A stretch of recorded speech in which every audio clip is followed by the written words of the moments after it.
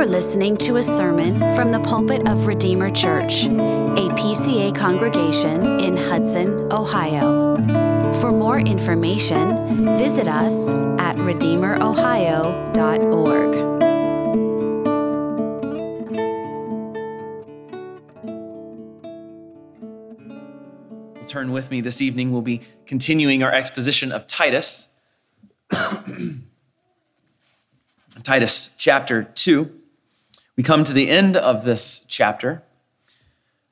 This book contains the Apostle Paul's instruction for his colleague, Titus, who he left on the island of Crete. In Paul's absence, Paul had to leave to go do engage in other ministry endeavors, and he left Titus as his representative, a fellow minister of the gospel, to continue the work in Crete. And so we have an insight here into this relationship between Paul and Titus, and we get to see how the church should be run and ordered. Well, let us read Titus 2. We'll read verses 11 through 15, this last paragraph to close out this chapter of Titus. So hear now the word of the Lord from Titus chapter 2, beginning in verse 11.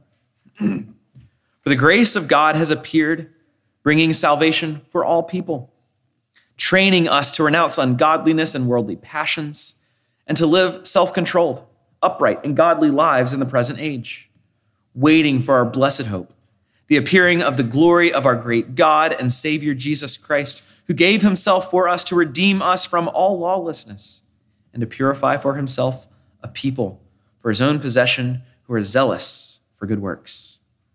Declare these things, exhort and rebuke with all authority.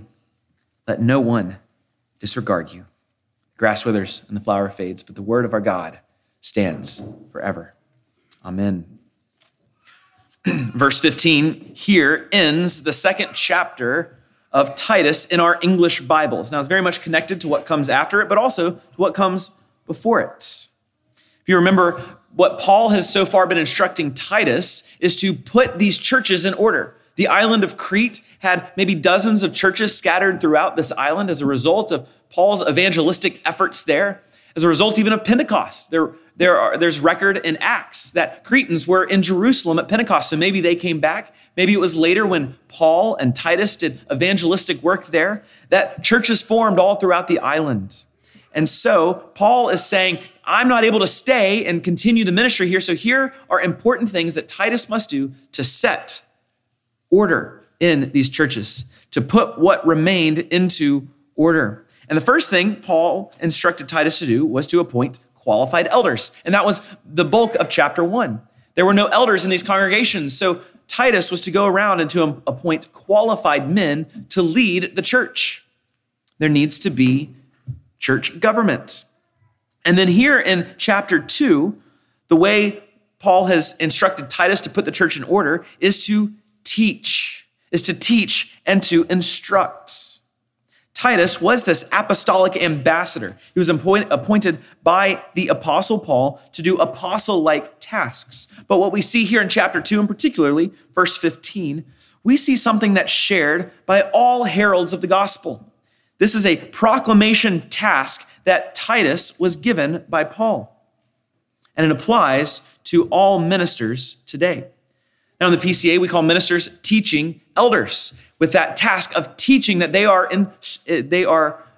entrusted with. Now there's some relation here with verse 15 to ruling elders in the church, but it's mostly speaking of the word-based ministry of those called to the work of a minister or a teaching elder. So we see three things about the calling of a minister in this short verse: the minister's message, the minister's work, and the minister's authority. So let's look at the minister's message. Paul writes to declare these things. And in fact, the English ordering is different from the Greek, which is typical. But this verse begins in the Greek, these things declare, exhort, and rebuke. So these things are the subject of what is being declared, and it's the content of how to exhort and to rebuke with all authority. So these things, what the question is, what are these things that Paul is instructing Titus with? What is the message? Well, if we go back to verse 1 of Titus chapter 2, Titus is instructed there to teach. And that is the same word in Greek as the word to declare in verse 15.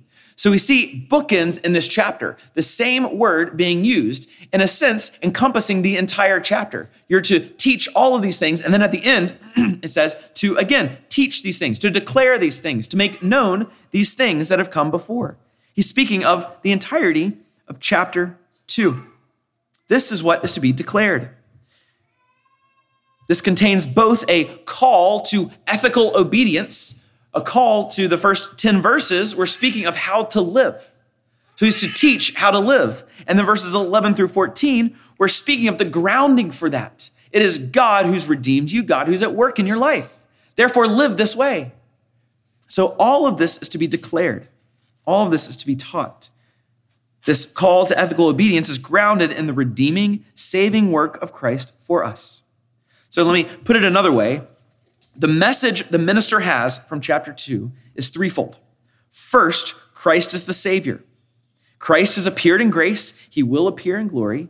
And he has saved a people from their sins. Christ is the Savior.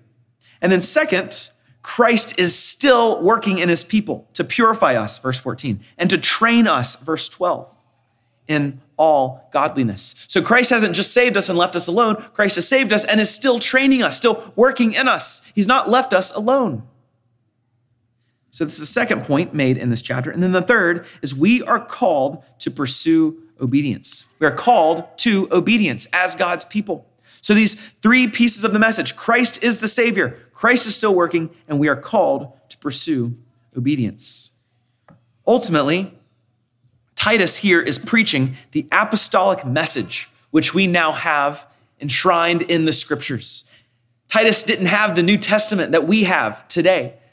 Titus was being given the apostolic message directly from the Apostle Paul himself and told to preach it, to exhort, to declare it to God's people. We do not err now, left or right from this apostolic word. We do not look up or down. We do not veer off course. We stay fixed on God's word. And this is exactly what Paul is telling Titus to do. Stay fixed on this apostolic word, on the word of Jesus Christ, that he has come for sinners. Look to him by faith. He is still at work in his people. He calls his people to obedience. These things declare, to stay fixed on God's word. And so the minister preaches God's word. The minister does not veer off course. The minister preaches what God has given us in his inscripturated word. We are armed with the gospel of Jesus Christ for a lost and dying world. And so you must make sure, whenever you hear God's word preached, that it is indeed God's word that is being preached.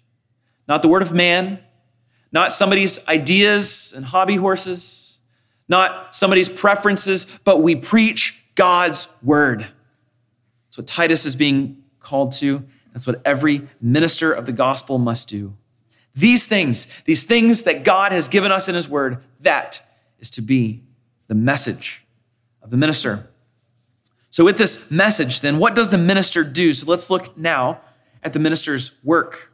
The minister's work, there are three verbs here in this verse: to declare, to exhort, and rebuke. All based upon these things, this message of the gospel and the call to obedience for God's people. They're called to declare, to exhort, and to rebuke.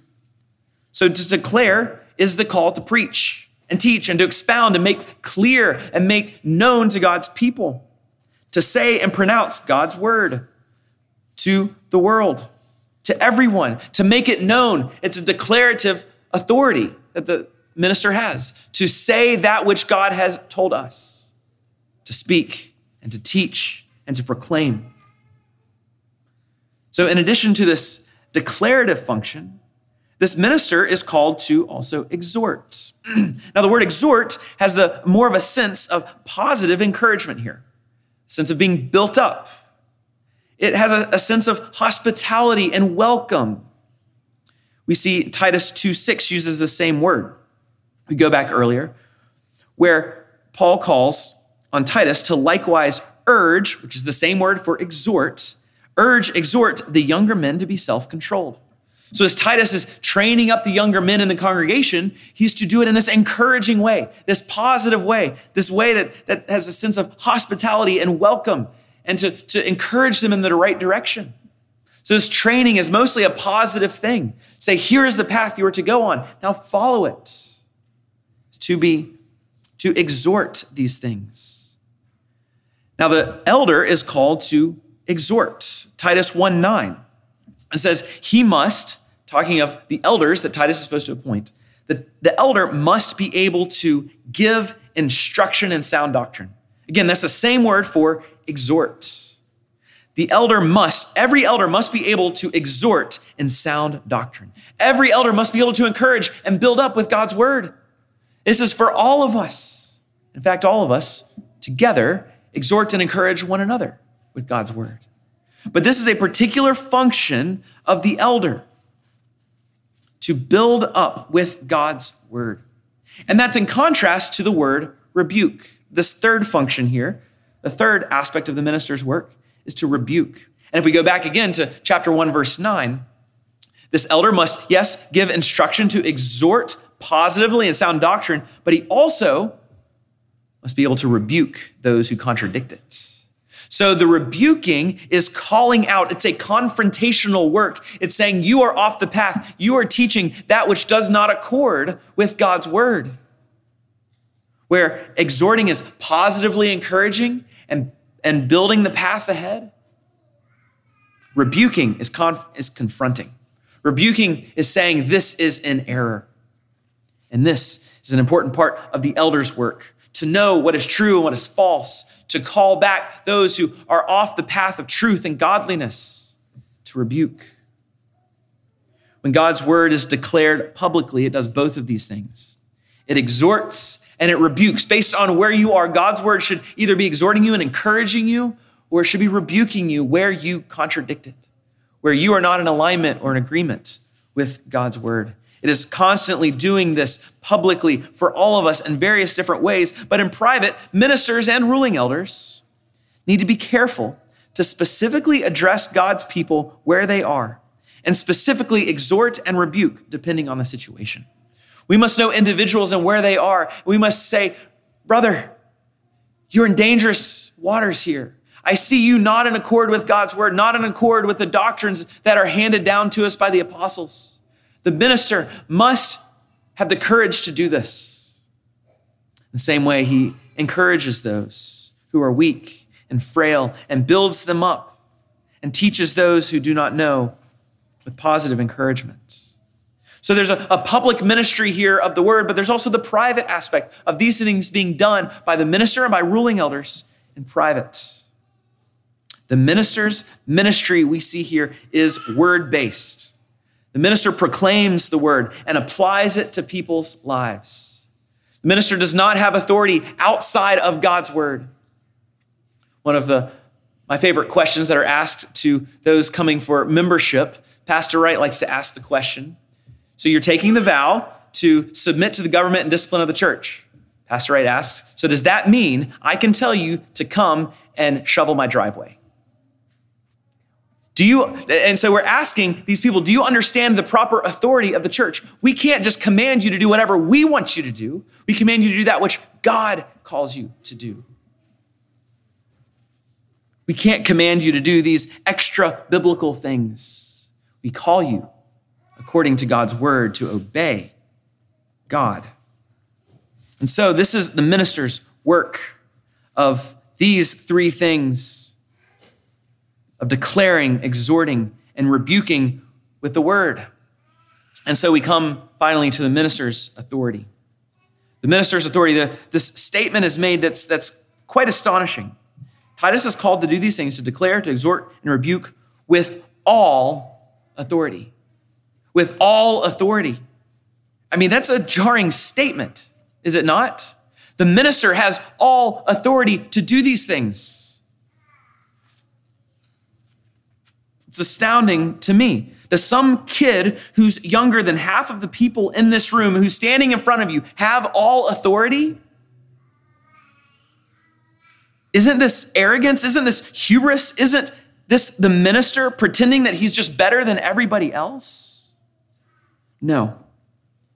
This is not authority that comes from charisma or comes from the man in and of himself. The man does these things based on the authority of God's word. It is God's word that has authority over all of us, over all of creation, as we heard this morning. And so as the minister does these things, he does not do it in his own authority. He does it on the authority of God's word. He proclaims, repent and believe, because that's what God calls us to. He proclaims obedience because that's what God calls us to. It's not a man doing these things. This is a man as an instrument of God to proclaim God's word for the good of all of God's people. So there is a profound authority in the words of a minister. Not because the minister is authoritative in himself, but because God's word is authoritative. All authority of a minister comes from God's word. And he says this statement, let no one disregard you. This is connected to that authority piece. You have all authority. Don't let anybody disregard you. Don't let anybody put you down. And I think there's actually two audiences for this statement. First is Titus, clearly. He's saying, look, you proclaim boldly. I don't care what other people say about you. I don't care what other people are doing behind your back. You proclaim God's word boldly, period. Don't let anybody get you off of that.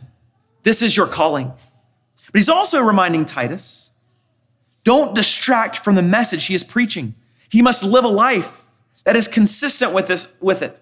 Of course, he's not perfect. Of course, he is a fallible sinner like everyone else. But he must live a life that is exemplary and above reproach and not distract from the gospel that he proclaims. And so, yes, Titus is one audience for this, but I do believe maybe the primary audience is not even Titus.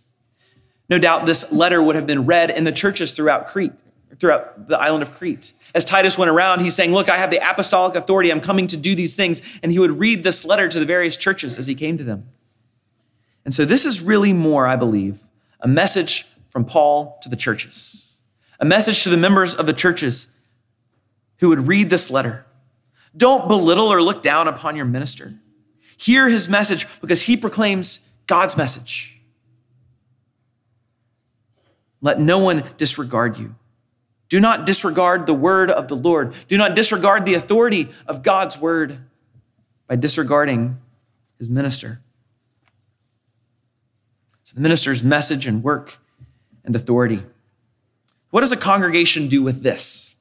This is preaching to me. And I am preaching to myself. But I have three things for a congregation to do with this. First, pray. Pray.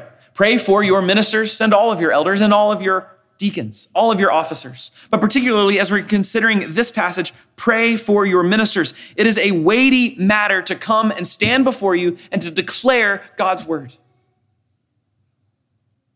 I know your two pastors at Redeemer take that extremely seriously. If you go into our offices downstairs, you see over Pastor Wright's door. I'm sorry, Pastor Wright, I didn't tell you I'm going to use you so much this evening. You see over Pastor Wright's door leading into his office, it says, blood of souls. A lot of people say, what does that mean? Well, I found an article from 2002 by Maurice Roberts. And it speaks of the weight that the minister carries. He has the blood of souls on his hands if he fails to proclaim God's word. And I want to read what Maurice Roberts says. A vital element in all our preaching must be to address the consciences of men and to set before them the ultimate questions. Are they right with God? Are they prepared to die and to face the Almighty in judgment? Are they born again? Are they bringing forth the fruits of a changed life? If preaching is not regularly and deliberately aimed so as to draw men's minds to face these and similar questions, the preacher is in danger of having the blood of souls on his hands. God must require of the preacher, if the preacher has failed to set life and death plainly before the people. It's a weighty matter. a very weighty matter. So pray for our faithfulness. Pray for our diligence. Pray for our seeking the Lord for wisdom. Pray that the Holy Spirit would give us unction and ability to clearly proclaim that which God says. So pray. Pray for your ministers. The second, the congregation should honor the office and the task. Do not disregard it. Do not treat it as unimportant. And here particularly, do not allow personal issues to hinder your hearing the word and come between you and the Lord. If there are concerns about us personally, come talk to us. If there's concerns about things we're saying or doing, please tell us. Resolve in your mind to honor the office and the task of preaching and pastoral ministry. This is established by God, but yet we are fallible men. So honor the office and the task, even while there are fallible men who occupy it. And then finally, pray and honor. Finally, submit to God's word. Submit to God's word. It is God's word that bears all authority. This is God himself who's saying these things. And if you disregard God's word, you're disregarding God himself. Hear it. Listen to God's word when it tells you of the love of Christ for you. Let that sink in and soak in. Look into his eyes and trust him. Know when it says God is still with you, that Jesus Christ is working in you. Know that is true. That is the God of heaven and earth who is telling you that. Believe him. Submit to this truth. He's working in you, conforming you to Christ's image, purifying you, training you. And submit to God's word when it calls you to obey. When it calls you to obey, we are all called to obey God's word. It's not the 10 pieces of advice. It's the 10 commandments. This is what we are called to do. We're called to obey God in these and every way in which he commands. There's no law that we can discard. Nothing that is not worth obeying. All of it is God's authoritative word to us. So let me maybe put this in Paul's order here. Obey. Obey. Set your hand to it, to being disciplined and obeying God's word. But you do this knowing Christ is working. Christ is at work in you. Christ will not let you go because he has made you his. When you look to Christ by faith, these promises are yours. This is true. It bears all authority in heaven and on earth because this is God's word. To God's people, all who look to him in faith. Let us rejoice in that and celebrate the love of God for us. Let us pray. We thank you, O Lord, for your word. We pray, Father, that you would be pleased to bless us with the clear proclamation of it, that you would be at work to enable us to do this in a way that glorifies you, and that even in those moments where it is not the greatest, the clearest, that your Spirit would still do the transforming work of enabling us to understand your goodness and your mercy. We thank you for your word, and we celebrate it. We enjoy it, and help us for the rest of our lives to cherish it and to grow in our understanding of it every day. We love you, O Lord, and are thankful for all that you do for us in Christ. In his name we pray. Amen. Thank you for listening. For more information or to connect with us, visit us at redeemerohio.org.